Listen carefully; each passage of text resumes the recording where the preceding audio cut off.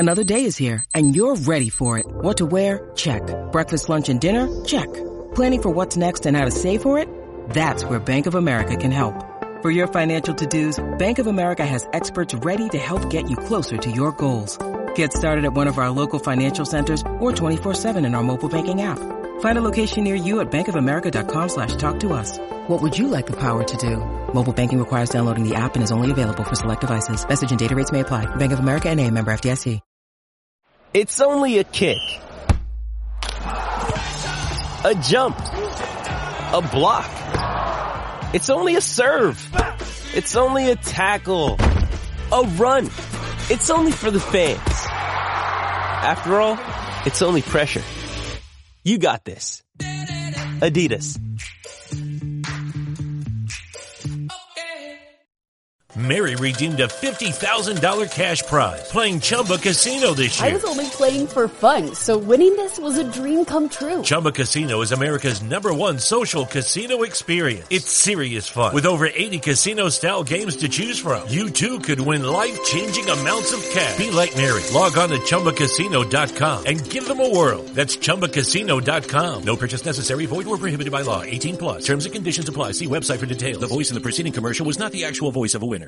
It's never been easier to communicate with people, but it's never been harder to know which platform you're supposed to communicate on. Here's a simpler solution. With call, meet, and message all in one app, RingCentral makes communication easy. With all that connectivity in the palm of your hand, you can work from anywhere, with anyone, at any time, and never miss a beat. Because when it comes to communication, simple is better. Learn more at RingCentral.com. RingCentral. Simpler communications. A new way to play fantasy. Today's episode is brought to you by Flex Fantasy, and they want me to relay a message to you that they have cracked open the game of fantasy football to all. When you sign up for a free account and download the Flex Fantasy app, you can import all your teams from all your leagues across multiple platforms that you play on. Spice up your fantasy playing experience by challenging league mates or strangers off the street to a fantasy matchup no matter how or where they play. And put your money where your mouth is by placing a wager on your head-to-head matchup. It doesn't matter if you are on Yahoo and your opponent is on Sleeper. You can import your teams to Flex Fantasy to face off. You can even make wagers on who you think will win between other challenges besides your own. So sign up for a free account and download the app to try it out at flex.fan. This is the MD's Fantasy Football Show with Dan Mader, giving you the X's and O's of all things fantasy. Yeah, it's time for prime time here on the MD's Fantasy Football Show. Thank you for tuning in live on our YouTube channel. Please subscribe if you haven't already done so you get notified whenever we have new content available. You can always check us out live on BellyUp.tv. If you missed an episode, that's fine. Just download the Foxy Network app on your LG, Samsung, Roku, or Amazon Fire TV devices and check us out under the Belly Up Sports TV category. Or just stay up to date with the show when you're on the go and download us on your favorite podcast app. We're widely available to you. Please give us a 5-star review. It greatly helps us out. As always, I'm your host, Dan Mader, and that's what it is, man. It's the primetime recap here tonight. We got our heroes and zeros, my right and wrong calls, and, of course, the waiver saviors heading into Week 6 because we are always trying to get a little bit better every single week. That's the key. I don't care if you're 5-0 heading into Week 6. It doesn't matter what your record is. You want to try to keep getting a little bit better. Do not get complacent. If you get complacent, that's how teams that start off 5-0, 4-1, wind up either completely missing the playoffs or limping into the first round just to get knocked out early because you got complicit and you didn't try to continue to get better. You can always get better. Things change on a dime in fantasy football. Be ahead of the curve at all times. That's our advice here on the MD's Fantasy Football Show, and we're going to help you do it. But before we get into all that, we got to give a little bit of love and a little bit of unfortunate recognition, too, when we kick off our thumpers and bummers of the primetime recap matchup. So let's hit that. Quarterback thumpers. This is Sparta! Only one quarterback thumper in the primetime games, and that's, of course, Sunday night and Monday night. And that was Patrick Mahomes, 292 yards, 4 passing touchdowns. So he comes through the big day for you on a Monday night when you needed it the most. We're going to talk about who those 4 touchdowns were too soon. But the one thing I got to give Patrick Mahomes, he has been distributing the ball. He does not have a Tyreek Hill out there, and it's obvious that it is holding back the entire ceiling of this offense. Something else we'll have to talk about in the extra credit game notes in the next segment. Quarterback bummers. Unfortunately, Lamar Jackson, who's been consistently a top 5 quarterback so far this season, was a bit of a bummer in that Sunday night game against the Cincinnati Bengals. Yet, they did enough to win the game. But for your fantasy football teams, he was not good. And there was throws left on the field. Twice, he should have had bomb touchdowns, one to Devin Duvernay, one to Demarcus Robinson, and he just didn't hit the guys who were wide open down the field. Didn't have his best game. Things, will, of course, will get better out of Lamar, who's been playing very, very well this season. But even with tacking on the 58 rushing yards, that kind of saves his day a bit. But he finishes outside the top 12. When you're leaning on Lamar Jackson to be one of your guys to help you win every single week, not just be a stopgap at quarterback or just do his job and, you know, you get the floor performance out of like you're looking for out of low-end QB1s, high-end QB2s. No, Lamar's there to be a stud for you every single week. So this, unfortunately, was a bummer performance, but we're not worried about it moving forward. Running back bummers. Well, since we skipped ahead on the drops, I'll just go ahead with it and talk about Clyde Edwards-Helaire, only getting 9 carries and 15 yards, 3 receptions, 20 yards on 4 targets in the Monday night action. He's been a high-end RB2. I told you guys to sell high while you could last week because his value is never going to be higher after the 2-touchdown performance that he had a week ago. He went completely off. We'll talk more about this Kansas City backfield in the next segment, but man, oh man, now it might be a very difficult to move off of Clyde Edwards-Helaire if you have not been able to do so already. Running back thumpers. This is Sparta! Josh Jacobs, baby. 2 weeks in a row, he goes ballistic. 154 yards on the ground, picks up a rushing touchdown, and the part you probably like the most because it signifies the high floor that he's going to have moving forward, 5 catches on 5 targets for 39 yards. He looked like the best offensive weapon the Raiders had.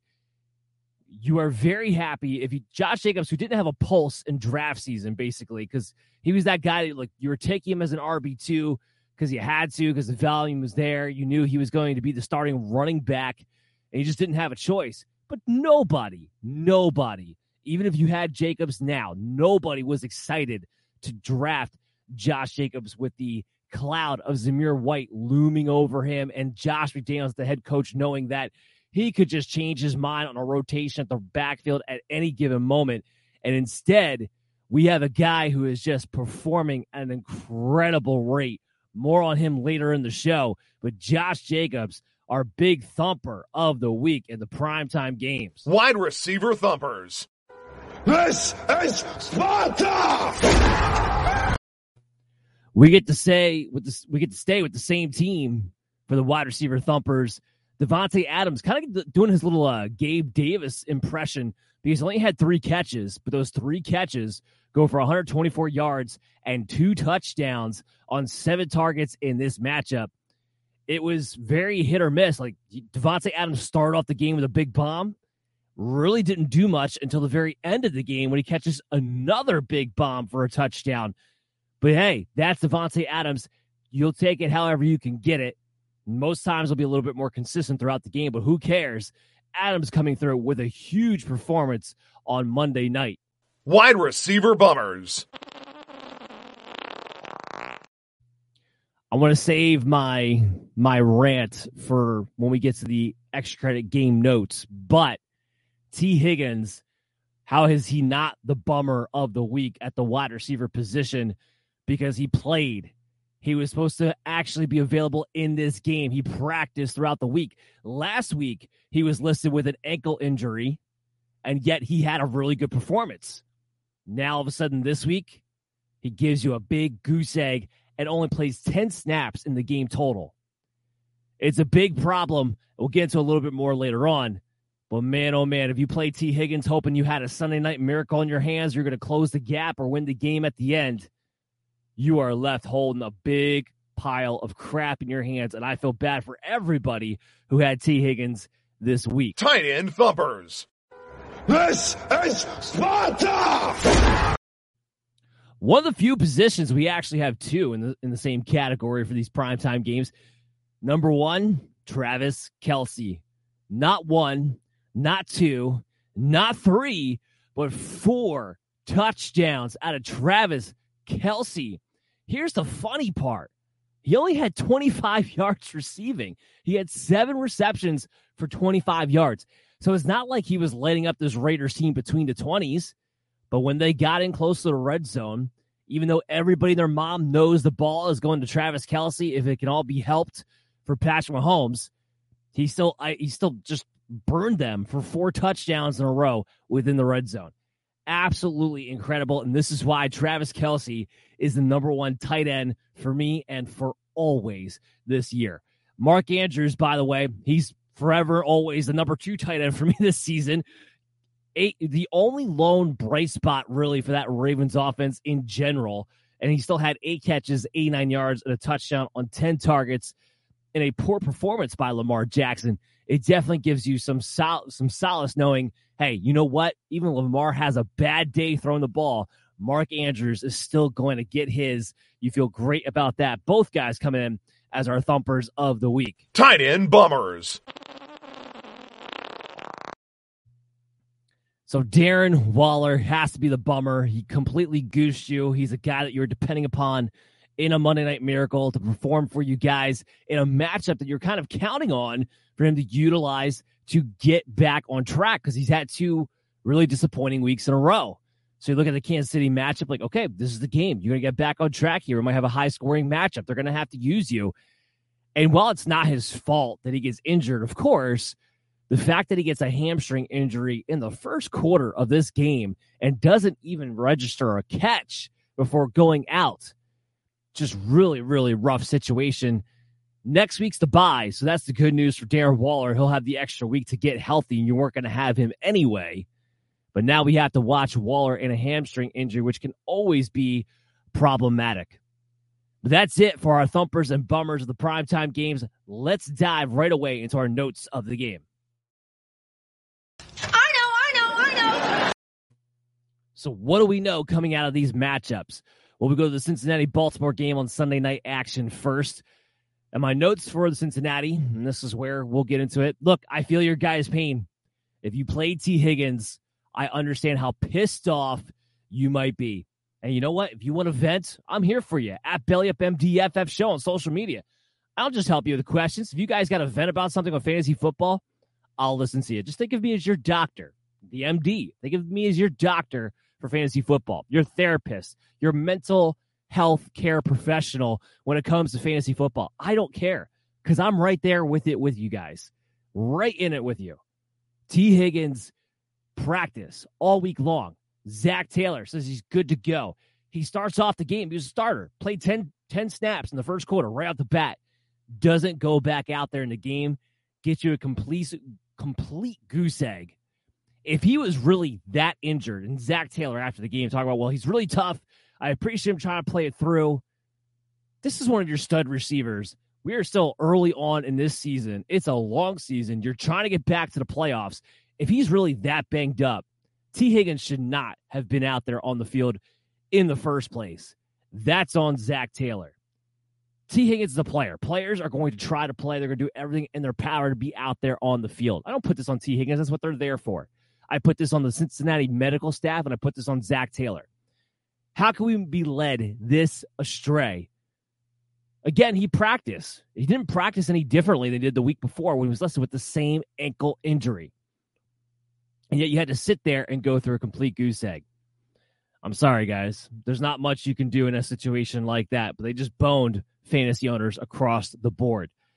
My actual other note on the game is buy low in Jamar Chase if you can. So on the flip side, no T. Higgins. Jamar Chase was heavily targeted in this game.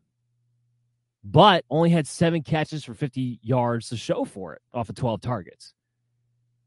So even without T. Higgins, the extra volume was there, but he still had a disappointing performance because teams like the Ravens and everybody else so far this season have just decided they're going to take away the big play for Ja'Marr Chase and force him to just have to make plays after the catch and get the ball short. That's kind of how the Bengals did it. They started off the game. They got him a couple of bubble screens right off the bat. Like, that's what's kind of resorted to. I'm not worried about it because he's still a tremendous talent and he got 12 targets in this game. So ultimately, this thing will shake out where Ja'Marr Chase will be just fine, which is why my note is buy low on Ja'Marr Chase if you can. If someone's getting really frustrated, they're not getting top 5 performances out of a receiver they drafted to be top 5, top 3 really in most cases. I mean, I had Diggs as my number 3, so he wasn't top 3 for me, but at the very least, he was top 5, and a lot of people had him inside of his top 3. They might be frustrated right now, especially if they're a 1-4, 2-3 team. You might be able to sneak one past. T. Higgins, every time he shows up and plays, he's the one who actually lights it up. So look, if you have Ja'Marr, if you don't have Ja'Marr Chase and you got a couple extra pieces to sell, see what it would take. Because now we're more than a month into the season where Ja'Marr Chase has really only had one really good game. And outside of that, it's been a lot of floor performances. Give it a look. See what happens. I think it's a possibility. My last note for the Cincinnati Bengals is we have to keep an eye on that running back rotation again. So one of the things I loved about Joe Mixon so far this season, and maybe it has to do with the fact that he's still clearly not 100% off that ankle injury, and I would love to see Joe Mixon practice in full again to feel fully confident. But in this game, Samaje Perine, he was in the 2-minute drill. He was in on the third downs. This is what we've come to worry about when it comes to Mixon because it just tremendously cuts down his floor. Where it's like, all right, now you have to have a great game on the ground. Now you have to score in order for me to get the fantasy performances that you come to expect out of a Joe Mixon. And what do we see? We see Samaje Perine getting mixed in. He gets 4 targets, 4 catches, 39 yards, and plays the majority of those key passing situations, which Joe Mixon had been getting as a full workhorse back up until this point. Maybe it's injury related. That would be the silver lining here. But if it's not, we might see Samaje Perine get worked in a little bit more, and that's just not going to make Perine valuable. It's just going to cut down on what Mixon's ceiling to floor ratio is going to be week in and week out. So something we have to keep our eye on moving forward there. On the Baltimore Ravens side, we talked about it already. Lamar had a bad day. Of course, he will rebound. The other thing we got to get into, though, is Dobbins.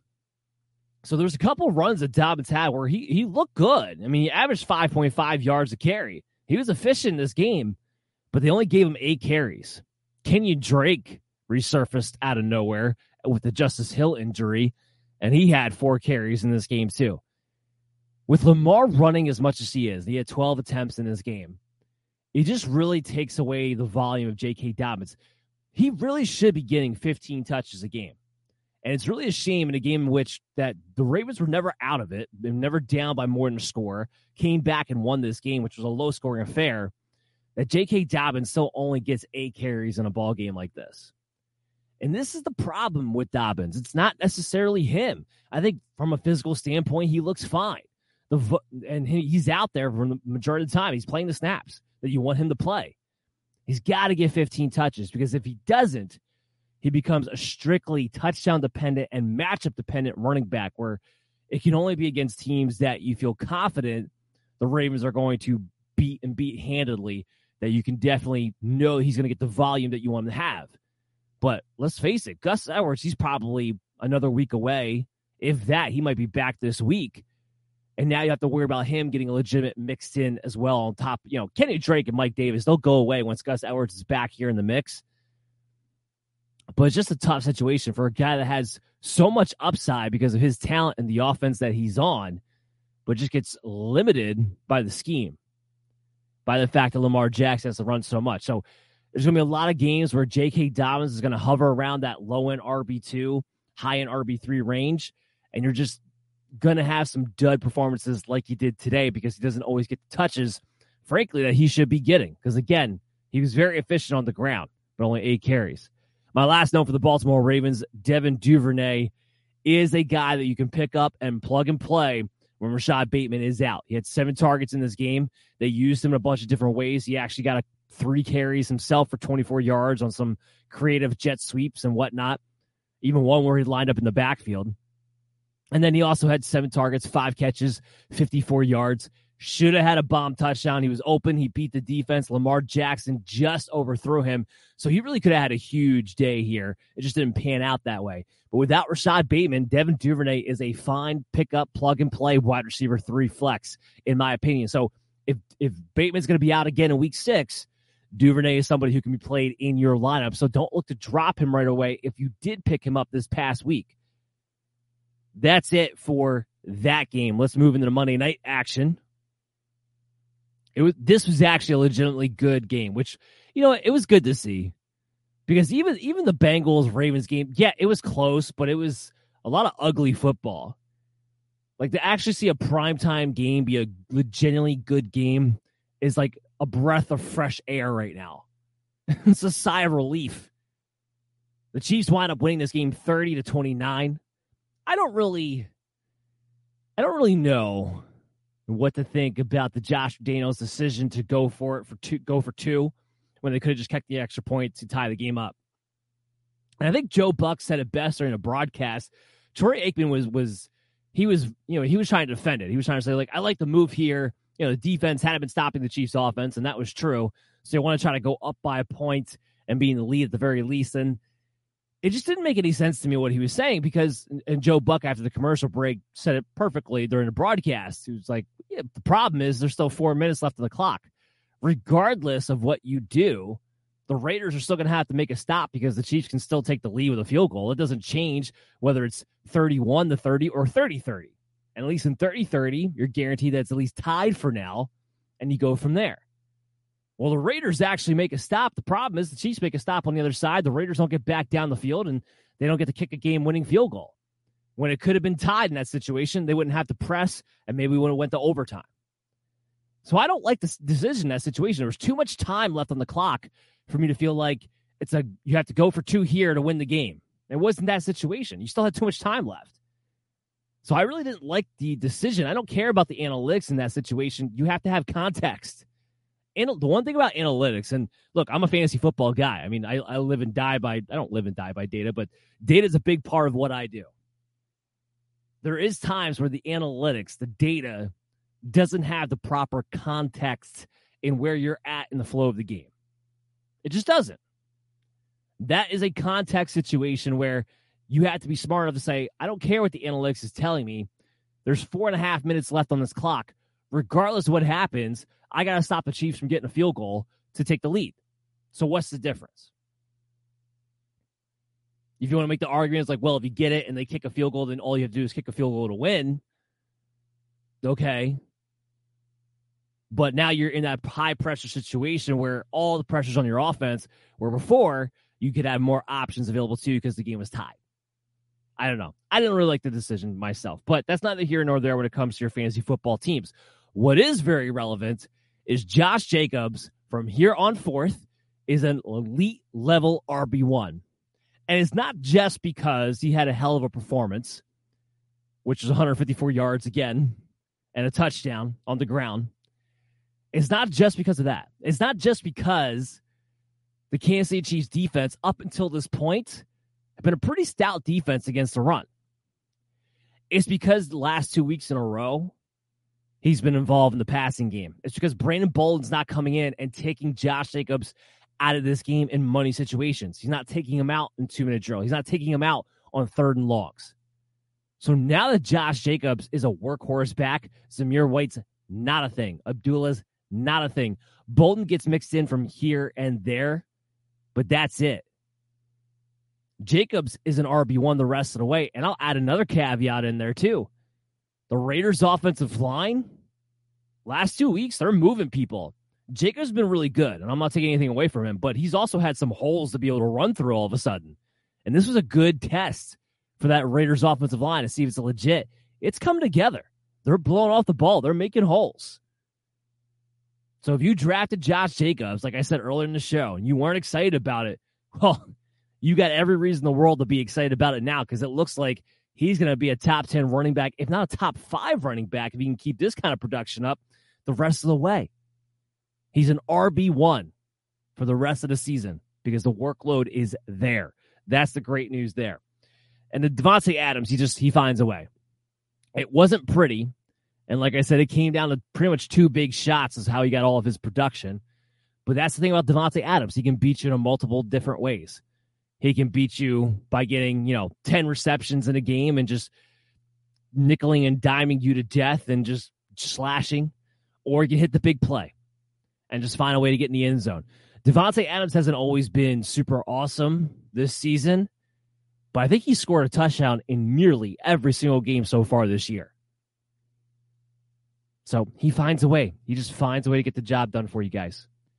What about Darren Waller? So he gets injured. It's tough because it's a hamstring injury, and with Waller, that usually means it's going to linger, especially with him at this point in his career, over 30 years old. It's not going to go away anytime soon. Like I said, the good news is that you aren't going to have Waller next week anyway, so he has the extra bye week to get rest. Maybe he avoids missing a game after this as a result to that. But this is something now that we're going to have to watch all the way through. The hamstring injury he had in training camp, we weren't sure how true that was because we weren't really sure how much of that was a contract negotiation. But this one, make no mistake about it. So now we'll have to watch Darren Waller from here on out. And just to further the plot, Foster Moreau wasn't available either. So I don't know if there's a quick go-to handcuff, but we'll have a bye week to get that all sorted and figured out. Just keep your eye on it, and we'll keep you up to date at Belly Up MDFF Show. Here's what I want to do now. Let's take a quick break. When we come back on the other side, we got my heroes and zeros and the waiver saviors heading into week 6. So a lot more to come. So make sure you stay tuned to the MD's Fantasy Football Show. We'll be back right after this. Football is back, baby. And our new sponsor, True Classic, wants you to look and feel your best even after a couple of brewskis or going full force on your fantasy football draft. Sure, it's football season, but it's also butt to couch season. Luckily, True Classic has the absolute best fitting clothing a man can buy. Snug in the arms and chest with a little extra space in the torso, their t-shirts are designed to keep you cozy and highlight your best assets no matter what you're up to. So if your special someone is upset that you're watching football all day, at least you can look good doing it. True Classic has already helped over 2 million men find the perfect fit at an affordable price. Our listeners get access to the best deal they offer. For a limited time only, get 25% off with the promo code BELLYUPFANTASY at TrueClassic.com. Almost all men's t-shirts are designed to look good on skinny models with 6-packs, but most of us aren't packing anything but a few beers. Fellas, you are wearing the wrong clothes. True Classic tees taper off towards the bottom, but they fit tighter around the chest and shoulders. It's time to highlight your best attributes with a t-shirt you can always confidently throw on. It's about time to get your fit together, so upgrade your wardrobe with True Classic and get 25% off at TrueClassic.com with promo code BELLYUPFANTASY. Free shipping included on purchases over $100. That's 25% off at TrueClassic.com with the promo code BELLYUPFANTASY. If there's one bet you should make this football season, it's on True Classic. True Classic, look good, feel good. This is the MD's Fantasy Football Show with Dan Mater. Giving you the X's and O's of all things fantasy. Welcome back in to the MD's Fantasy Football Show. Thank you for tuning in live on our YouTube channel. Please subscribe so you always catch our latest content available. You can also check us out on BellyUp.tv, or if you miss an episode, that's fine. Catch us on demand when you download us on the Fox T Network app on your LG, Samsung, Roku, and Fire TV devices, or just stay up to date with the show when you're on the go. And download us on your favorite podcast app and give us a 5-star review. Greatly helps us out. As always, I'm your host, Dan Mater. We just went through your primetime recap and, thumpers and bummers and extra credit game notes for those primetime matchups. Now it's time to get into our waiver saviors and our heroes and zeros, my right and wrong calls of the week. time to be held accountable starting now. Dan's Heroes and Zeros. Let's kick it off with some good news on the quarterback. Quarterback Heroes. Tom Brady, I had him ranked as my QB7. I said he's back, he's here, his weapons are here, and he's going to be a top 8 quarterback the rest of the way.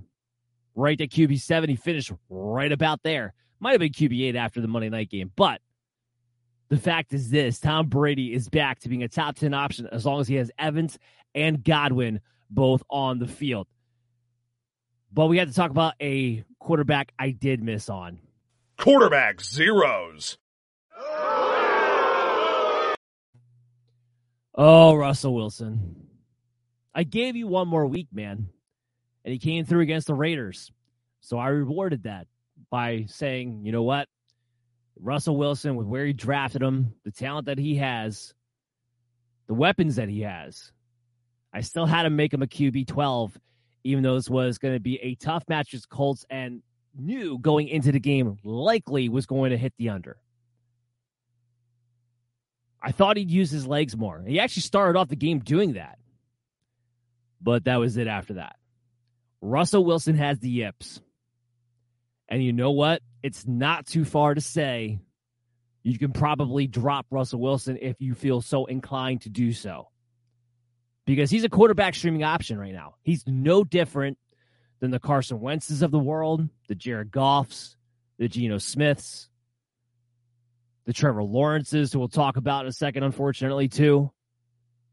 He's no different than any of those matchup-dependent back-end QB1, high-end QB2 options that we talk about every single week about who we want to pick up off the waiver wire and play because of the matchup that they have. He's no different than those guys. None.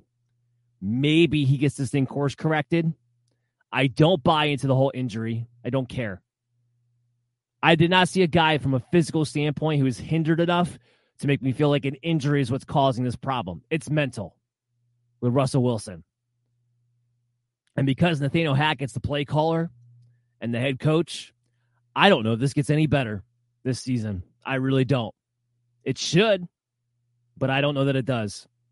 So that was a bad call by me to think that Russell Wilson could still be a top 12 quarterback because he's not anymore. Quarterback Heroes. Carson Wentz, baby. Everybody was off Carson Wentz after the last 2 games against Dallas and Eagles, and I want to say, yeah, duh. What did you think was going to happen? The Commanders have a terrible offensive line. Those are 2 very, very good defenses, especially up front when it comes to pass rush. And Carson Wentz will turn the ball over when he gets happy feet. What do we expect? What are we seeing out of Carson Wentz? When he faces a subpar defense, he goes off. He was a QB1 again this week. I had him ranked as high in QB2. I told you guys to stream him if you could, and don't be fearful of what you've seen over the past 2 weeks because he had a good match against Tennessee. Guess what? We're going to talk about him later on in the show again because he's got another good matchup coming up on Thursday Night Football. Quarterback Zeros. This was so frustrating. I put Trevor Lawrence as my QB 11. So, not only was he my top streaming option, but I had him embedded into my top 12 of my rankings heading into the week. I did not, for the life of me, think that this Jacksonville Jaguar team had started to look legitimate and competent. Mary redeemed a $50,000 cash prize playing Chumba Casino this year. I was only playing for fun, so winning this was a dream come true. Chumba Casino is America's #1 social casino experience. It's serious fun. With over 80 casino-style games to choose from, you too could win life-changing amounts of cash. Be like Mary. Log on to ChumbaCasino.com and give them a whirl. That's ChumbaCasino.com. No purchase necessary. Void where prohibited by law. 18+. Terms and conditions apply. See website for details. The voice in the preceding commercial was not the actual voice of a winner.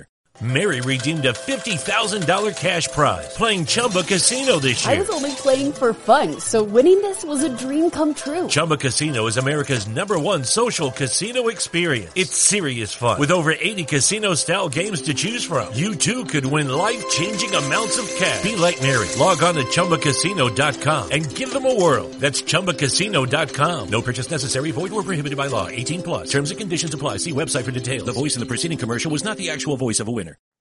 Would drop a dud like that against the Houston Texans of all teams. Better days are ahead. I'm chalking this up to being more of just one of those games that is like, wow, nothing went your way. Nothing went the way it was supposed to. And that just happens sometimes. And it doesn't necessarily have to mean anything moving forward. But it was a huge disappointment. And with the Colts coming up next, I don't know how you feel comfortable playing him in that game either. So Trevor Lawrence, unfortunately, I thought it was a smash matchup, wound up being a bad call by me. Running back heroes. I told you Dalvin Cook was going to get back on track. I had him ranked as my RB5 on the week.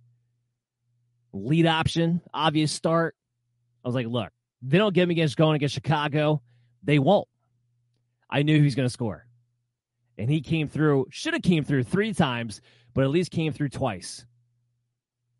Now, we talked about him during the Sunday Funday recap, and yes, the usage of Madison, maybe keep your eye on that. It may still be a little bit more injury-related than actually like Madison working his way into a third of the rotation when it comes to the backfield moving forward. Nonetheless, we'll have to see if that trend continues with Madison playing a little bit more. But regardless, Dalvin Cook is still a tremendous talent. Minnesota, we have not seen Minnesota hit their stride yet as an offense as a whole. We haven't seen it yet. It will come. It will come. And everybody will benefit even more as a result to that. Running back zeros. I probably pretty much just need to say like the entire Jacksonville Jaguar team was like my #1 zeros in every position across the board. Because it basically was. James Robinson, I was too aggressive on James Robinson. Way too aggressive. I had him ranked as a top 8 running back for the week. I had him as a bona fide RB1. I had him as a must start. A guy that I didn't want to hear questions about in your flex because you had to play him. I wasn't worried about what happened against the Philadelphia Eagles. It was bad weather, and it was the Eagles. It's a run defense you don't normally get success on to begin with. James Robinson looked like the better running back to this point over Travis Etienne. And this should have been a game script that favored the James Robinson early down role and goal line situation. And just like the rest of the Jacksonville Jaguar team, it was absolutely dreadful, unfortunately. And I'm sorry that I pushed him so hard this week. Running back heroes. Hey, how about Dameon Pierce, though? I had him ranked as an RB14, even when I thought this game could be a negative game script for Houston. I thought they would lose by more than 7. That's what the line was, and I was taking Jacksonville all the way. And I was like, I still had Dameon Pierce up there, where some people were like, well, what happens if that happens? Maybe Rex Burkhead gets back to being involved. I don't think that's the case anymore. What the Houston Texans are showing me, and yes, this game wound up being a neutral to pro game script.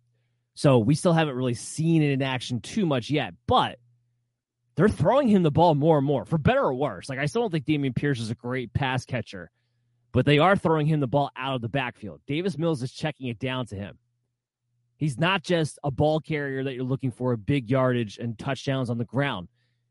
He's getting involved in the air. I had him ranked as an RB14, as a must play. Like I said, even when I thought it would be a negative game script.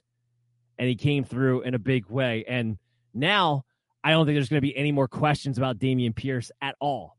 He's a must play every single week. Running back zeros. I felt like this was pretty similar to the James Robinson issue. Jamal Williams. Now, I don't know if I really hold my own feet to the fire that hard on Jamal Williams after he had 100-yard, 2-touchdown performance the week before, and you're playing against New England Patriots that have been susceptible to the run. Not to mention, we knew DeAndre Swift was going to be out again. Jamal Williams getting most of the work. And just like the rest of the Lions offense just laid a complete dud. And I had to take the hit because once again, for the second week in a row, I had him ranked as an RB12. So I had him as an RB1. I had him as a must play. I was telling everybody to put him in your lineup. Oh, it was brutal. It was brutal. He still has flex value the rest of the way, even with DeAndre Swift presumably making his return after the bye week. But man, oh man, it was just not a great week for me. And picking running backs who are always locked in the top 12, banking on their matchups and their usage to carry the way, it didn't really work out, especially with those two. Wide receiver heroes. Gabe Davis, baby. I had Gabe Davis as a wide receiver too. One of the very few ECR rankers who had him as a top 24 option. Because I just believed. What I said it during the show, I believe it was on Wednesday. It was during the Look Ahead Wednesday show last week when we do our first half preview of the week upcoming. And I said, look, I woke up thinking to myself with Gabe Davis, if he practices in full, I'm firing him up as a lock-in wide receiver. Because he'd been hindered by the ankle injury. It was obvious. He didn't have the same explosion you expect Gabe Davis to have. He practiced in full that Wednesday. I locked him in as a top 24 receiver at that point. And he went off against the Pittsburgh Steelers. So making me look good, Gabe Davis, and I'm locking him in the rest of the way too. Wide receiver zeros. Yeah, you guessed it. I'm sticking with the Jacksonville Jaguars across the board here. Christian Kirk.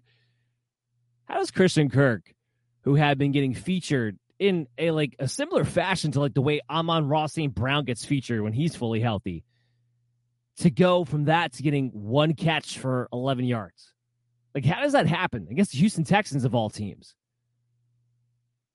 No, I don't think this is a sign of things to come, or I don't think this is Christian Kirk coming back to reality, so to speak. I don't think it changes the way they're going to try to utilize him moving forward.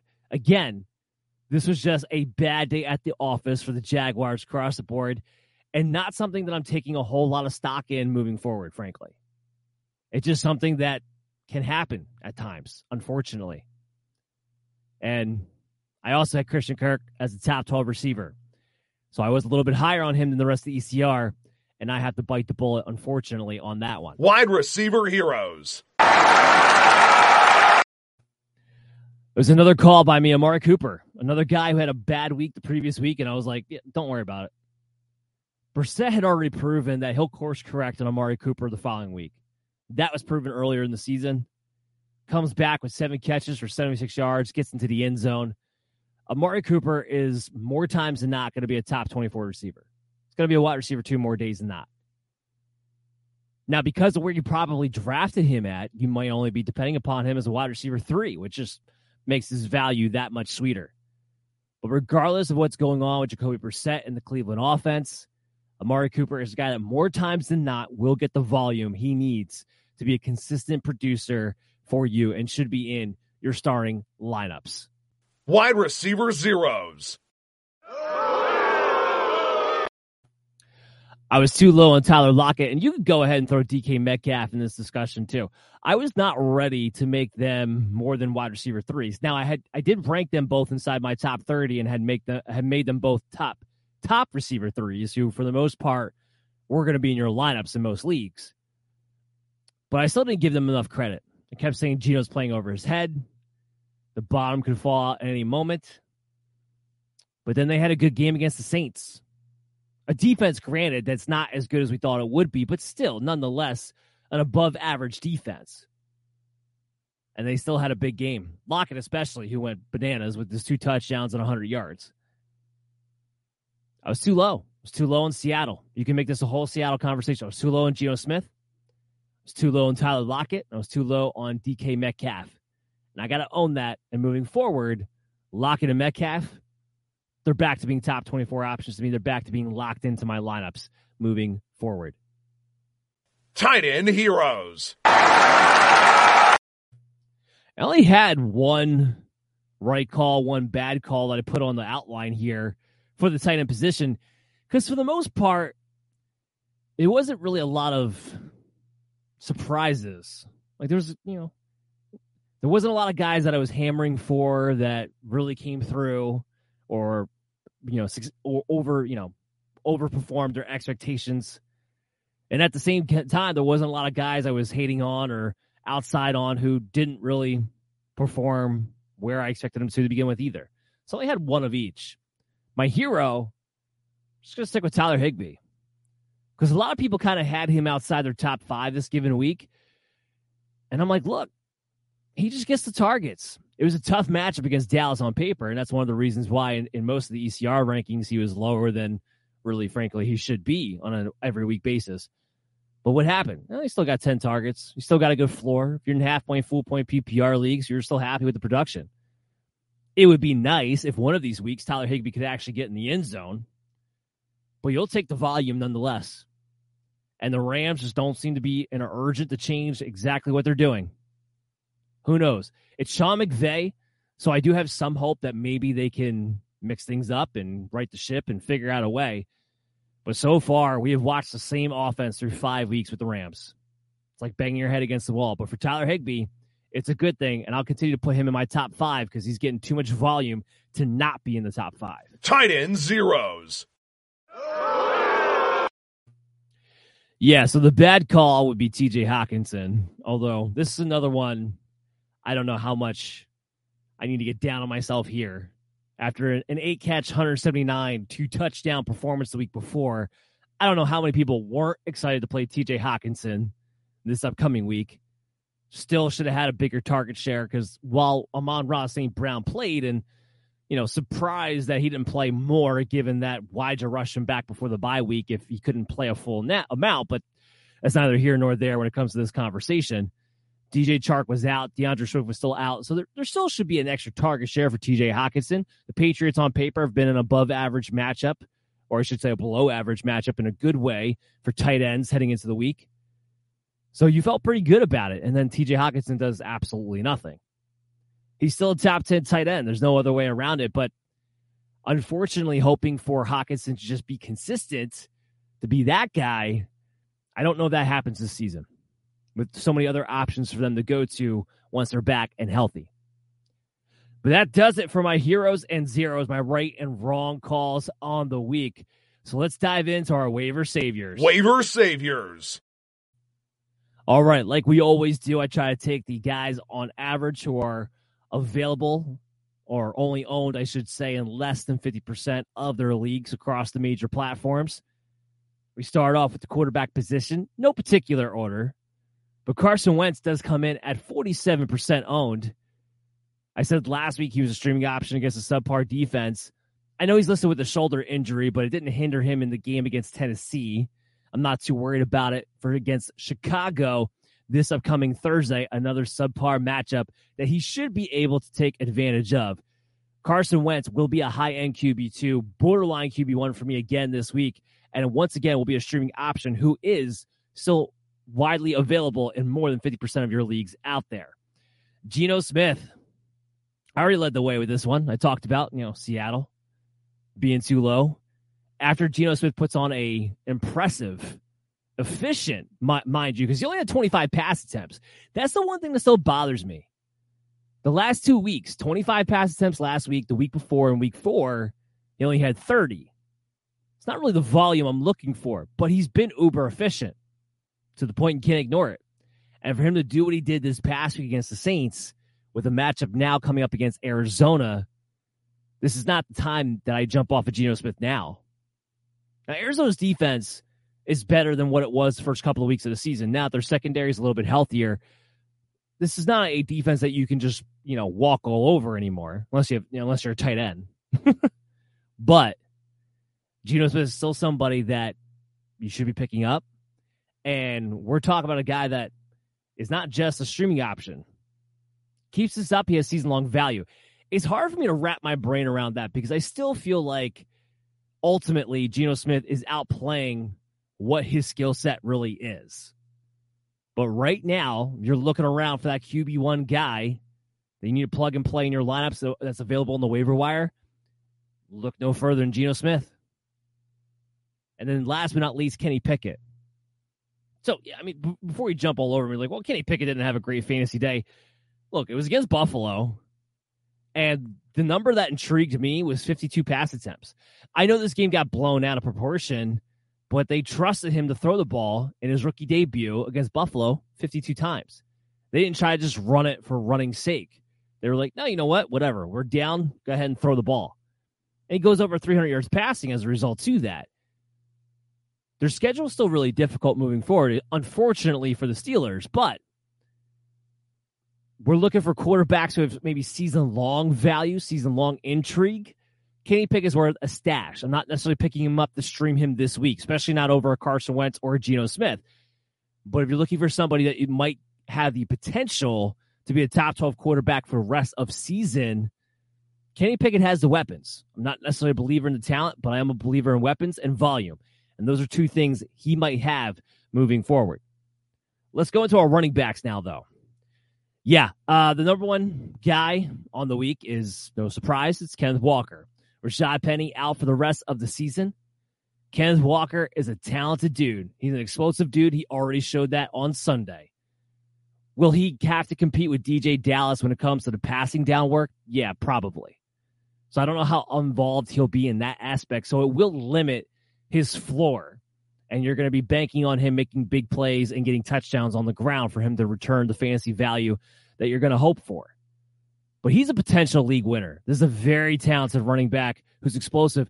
And now that Seattle's offense is not just competent, but actually good right now with the way he's playing, you no longer have the fear of, well, they're so bad, doesn't matter.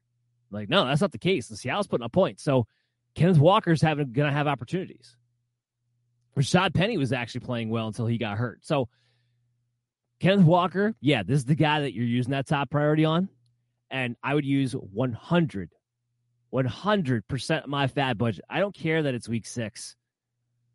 This guy, again, he's going to be an RB2 for me right off the bat, but he has the potential to be a league winner with his home run ability.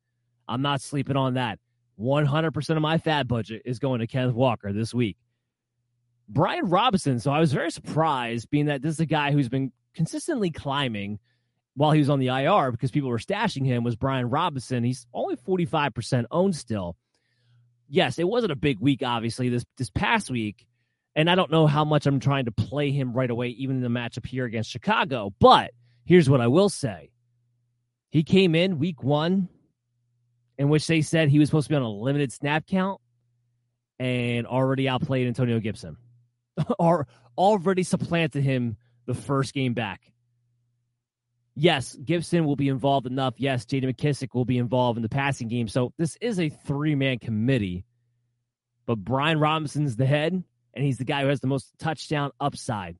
So he belongs in your lineups moving forward. Let's talk about our handcuff specials, shall we? Alexander Madison, he makes this. I hate that he makes his column every single week. I hate it. Why? You have Dalvin Cook in every lead. Please get Alexander Madison. He's a 1-for-1 handcuff. I don't know how many ways, how many times I have to say it, but like I've said the past few weeks, and I'll say it again, if I have to keep saying it every single week, I will. Alexander Madison needs to be more than 50% owned, and he's still not. Same thing goes with Rachaad White, who's 24% owned. Now, Rachaad White is really curious because now he's had 2 weeks in a row. I know this past week he didn't have like the big production, but 2 weeks in a row where his snap count has gone up. He's a part of this offense now. It's not just Leonard Fournette getting everything and Rachaad White just sitting on the bench waiting for something to happen or Leonard Fournette to need a breather. No. He's here to stay, getting a third of that offense. That's exactly what's going to happen with Rachaad White moving forward. So deep emergency flex play, yeah, that's something that could actually be a thing for Rachaad White sooner rather than later, and he's a 1-for-1 handcuff. So he definitely needs to be owned more at the 24% of leagues. Eno Benjamin, he's only 7% owned right now. Now, it's not a given that James Conner and Darrell Williams are going to definitely miss time. We're going to have to see how this thing plays out, and we'll keep you up to date on social media at BellyUpMDFF Show. But if Williams and Conner are both out, Jonathan Ward got injured, there's only going to be one guy left standing. Remember, leading up to this point, especially during these shows, the waiver savior, segments, I talked about Darrell Williams is the guy you want to own. Because if James Conner goes out, he's the one who gets the James Conner role. Eno Benjamin's role doesn't really change. He's still the change of pace, complimentary back. Well, that does change if everybody's hurt, which is what the possibility we're looking at here now. So if that happens, Eno Benjamin might be in for a hell of a workload come Sunday. Make sure you take a grab on him, which is not a given yet. We don't know because they're saying that the rib injury to James Conner is not that serious. And we're not really sure about the timeline yet on Darrell Williams either with the knee issue. But definitely worth a pickup and widely available to you guys. Getting back to the handcuff special here, Samaje Perine, he's only 5% owned. I talked about him earlier in tonight's show. Seems like he's already getting a little bit more playing time. And I really don't think, I know in the summertime we thought this was going to be the case, but I don't think Chris Evans is actually going to get worked in a significant amount. I think Samaje Perine is the one-for-one handcuff. And the reason why I think that, and again, I don't have inside information, so this could wind up being wrong, but I'm going with my instinct here on what I'm seeing. During the summer, in the training camp, in offseason, the play was that they wanted Chris Evans to be the guy to take over the third down role and actually work himself ahead of Samaje Perine. Like, that was the goal this season. That never came to fruition. Chris Evans was still a liability in pass protection, and as a result to that, he's not ahead of Samaje Perine on the depth chart. I don't know how much they trust Chris Evans. So I do think if Joe Mixon were to actually miss time as he's dealing with this ankle issue week in, week out, and if he re-aggravates it or makes it worse or whatever the case may be, I think Samaje Perine would actually be the handcuff to own in that situation. Same thing, we know this for Jaylen Warren. We know Warren is the handcuff. We know he's the one-for-one for Najee Harris. It's not pretty, but right now Warren's just involved, if not more involved in the passing game than Najee Harris. That's one of the reasons that's killing Harris's value to boot. But he's only 4% owned. With the Steelers, it's a little bit more of a question mark, like how much do you really want to own the handcuff on a backfield that's been just totally crappy anyway. But I think because of Warren's involvement in the passing game, if Najee Harris were to be out, I think you can go ahead and pick him up, and he's a worthy handcuff to have. And then Zamir White. Yeah, Zamir White's not going to get involved in the passing game the way Josh Jacobs is. Then Josh Daniels really would go Brandon Bolden or Amir Abdullah in those situations. There's no doubt about that. But that offensive line's blocking very, very well right now. So if Jacobs does go down, I do think Zamir White on the ground and at the goal line could be a very intriguing option and should be owned by Josh Jacobs owners just in case. Let's talk about the wide receivers. It's actually a shorter list of the wide receiver position tonight. Treylon Burks. So he gets put on the IR. So this is purely if you have an IR spot and Burks has become available, because now he's available. He's only owned in 40% of leagues. So now he's available in more than 50% of leagues out there. The one thing that's evident about the Tennessee passing attack is lacking a playmaker so badly. Robert Woods is not that guy. Kyle Phillips is not that guy. Nick Westbrook-Ikeen is not that guy. The only person who has a chance to be a playmaker for them down the stretch is Treylon Burks. Now, yes, him being out for the 4 weeks kind of does, delay him fully taking over, which is where he was shaping up to go. But I still think there's enough time, especially in the stretch run, the playoff run towards that end of the season. Treylon Burks is available. Pick him up and stash him because he could be a playoff winner for you down the road because they need a playmaker in the wide receiving group. And he's the only one I think who can do it. Josh Palmer, 36% owned. So it's been a rough couple of weeks for Josh Palmer, but I want you guys to keep in mind he's been dealing with an ankle injury. And that's the biggest reason for it. This past week, he was still second amongst the wide receivers in snaps and routes run. So it's not like he wasn't still involved. But as we saw with Gabe Davis, even if you're out there and playing, if you have an ankle issue and it's hindering your explosive ability, it can be a problem. I still think more times than not, if Keenan Allen does not play, Josh Palmer is a fine spot starter in those situations. And because I still don't know if we're going to have Keenan Allen back this week, I think Josh Palmer should still be owned more than what he is, which is only 36% right now. What about Zay Jones, who's 35% owned? Now, Zay Jones would be more of a priority for me than Josh Palmer would be, because, he's not dependent on Keenan Allen being hurt or anything like that. I know it's a bad week for Jacksonville in general. Zay Jones has been very much a part of this lineup. And let me just comment on this real quick. Marvin Jones going for 100 yards. That should not change your mind on what Christian Kirk is in this offense and or what Zay Jones is in this offense. It's Marvin Jones. He's going to have these games once in a while, one or two in the entire year at this point in his career, where he oh yeah, I'm still Marvin Jones. I could do things sometimes. He deserves to be in the same conversation as Randall Cobb. A lot of people are going to look to pick up Randall Cobb because he had 13 targets and 7 catches and 99 yards. We've all been chasing the great white buffalo that is the number one receiver of Aaron Rodgers. I get it. But Cobb is just like Marvin Jones. At this point in their career, they have 1 or 2 games like this in the year, and they do absolutely nothing because they are a dead fish in water, ultimately speaking, for the NFL. Let someone else make the mistake of trying to pick up a Randall Cobb or a Marvin Jones. And do yourself the favor and pick up Zay Jones while you're at it. Because he's got real flex appeal moving forward. Sky Moore. When is it going to be Sky Moore's turn? We just had to watch a Monday night game where Juju Smith-Schuster had 8 targets for 3 catches and 33 yards against the Raiders. A game in which, Marquez Valdes-Scantling was solid. Mecole Hardman was solid. Juju Smith-Schuster, who's supposed to be the guy, is just so mediocre. He can't get open. He's so slow. Sky Moore, I have no doubt in my mind, is the most talented receiver in that group. They got a bye in week 8. So here's what I'm going to say. By week 9, Sky Moore is going to be one of the starting 3 receivers. Coming out of that bye week, by week 9, he will be one of the starting 3 receivers. I understand if it's been frustrating. I understand if you're dealing with injury and you have bye weeks coming up. It's hard potentially to justify keeping Sky Moore in a redraft league. I think you have to. Do yourself the favor and don't give up on a guy who very easily could be a league winner down the stretch. Hold on to him. And again, I'm putting it out there, and I feel pretty confident about this. He will be a top 3 starting receiver for the Kansas City Chiefs by week 9 when they come out of the bye week. Because they can't keep doing this with Juju Smith-Schuster.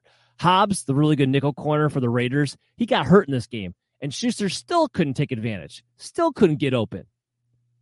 Something will have to change there eventually, and that something will be Sky Moore. So keep your eye on that. Pick him up. He's 28% owned. Potential league winner on your hands. Isaiah McKenzie, he's 26% owned. I know he's dealing with the concussion stuff still, and he's still in concussion protocol, according to Sean McDermott. He'll be back eventually, and when he is, he's the bona fide starting slot receiver in this Buffalo Bills offense. Need I say more? Which, to bring that point up, if he was to miss this week again, Khalil Shakir. He manned the slot. He scored a touchdown. You want to play anybody you can in this Buffalo Bills receiving group. If they're going to be a bona fide starting and a top 3 receiver on that team, they can be fantasy relevant no matter who they are or what's going on.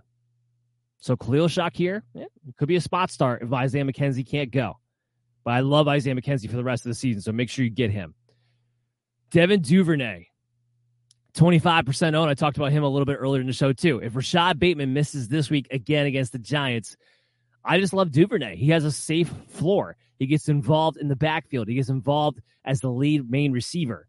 He's a big play threat, especially when teams are trying to creep up to stop the run of the Baltimore Ravens. Devin Duvernay is a great spot start if Rashad Bateman misses again this Sunday. And last but not least, the tight ends. So Hayden Hurst, if T. Higgins continues to miss, and frankly, after that debacle on Sunday, he probably should miss a game. Stop trying to run him out there if his ankle is that messed up.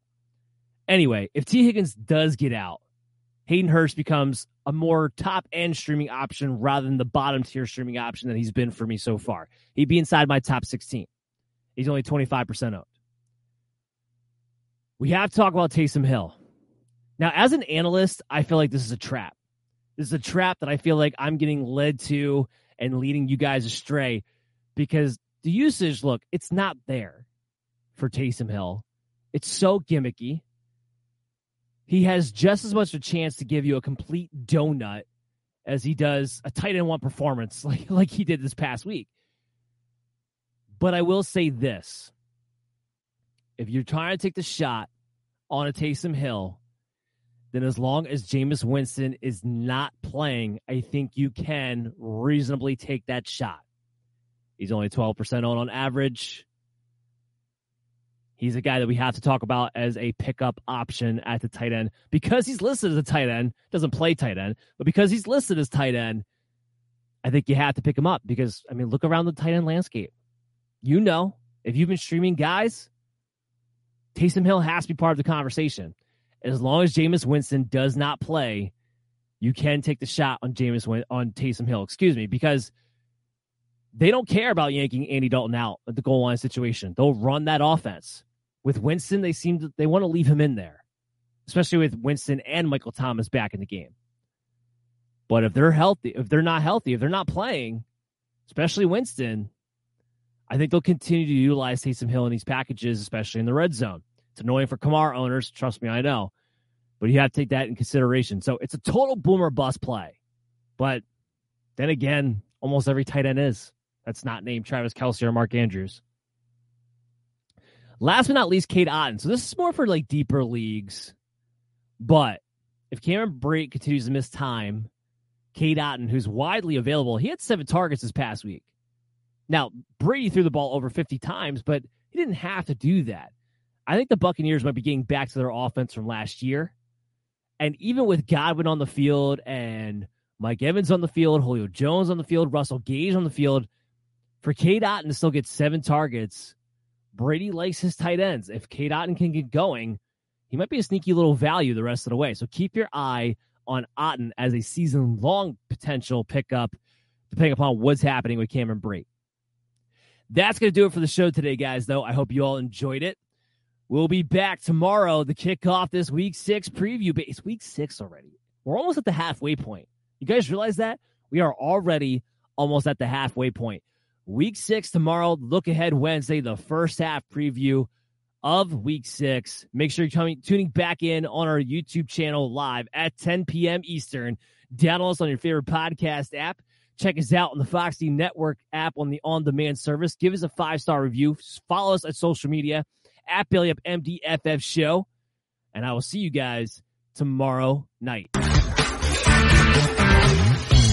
Mary redeemed a $50,000 cash prize playing Chumba Casino this year. I was only playing for fun, so winning this was a dream come true. Chumba Casino is America's #1 social casino experience. It's serious fun. With over 80 casino-style games to choose from, you too could win life-changing amounts of cash. Be like Mary. Log on to ChumbaCasino.com and give them a whirl. That's ChumbaCasino.com. No purchase necessary. Void where prohibited by law. 18+. Terms and conditions apply. See website for details. The voice in the preceding commercial was not the actual voice of a winner.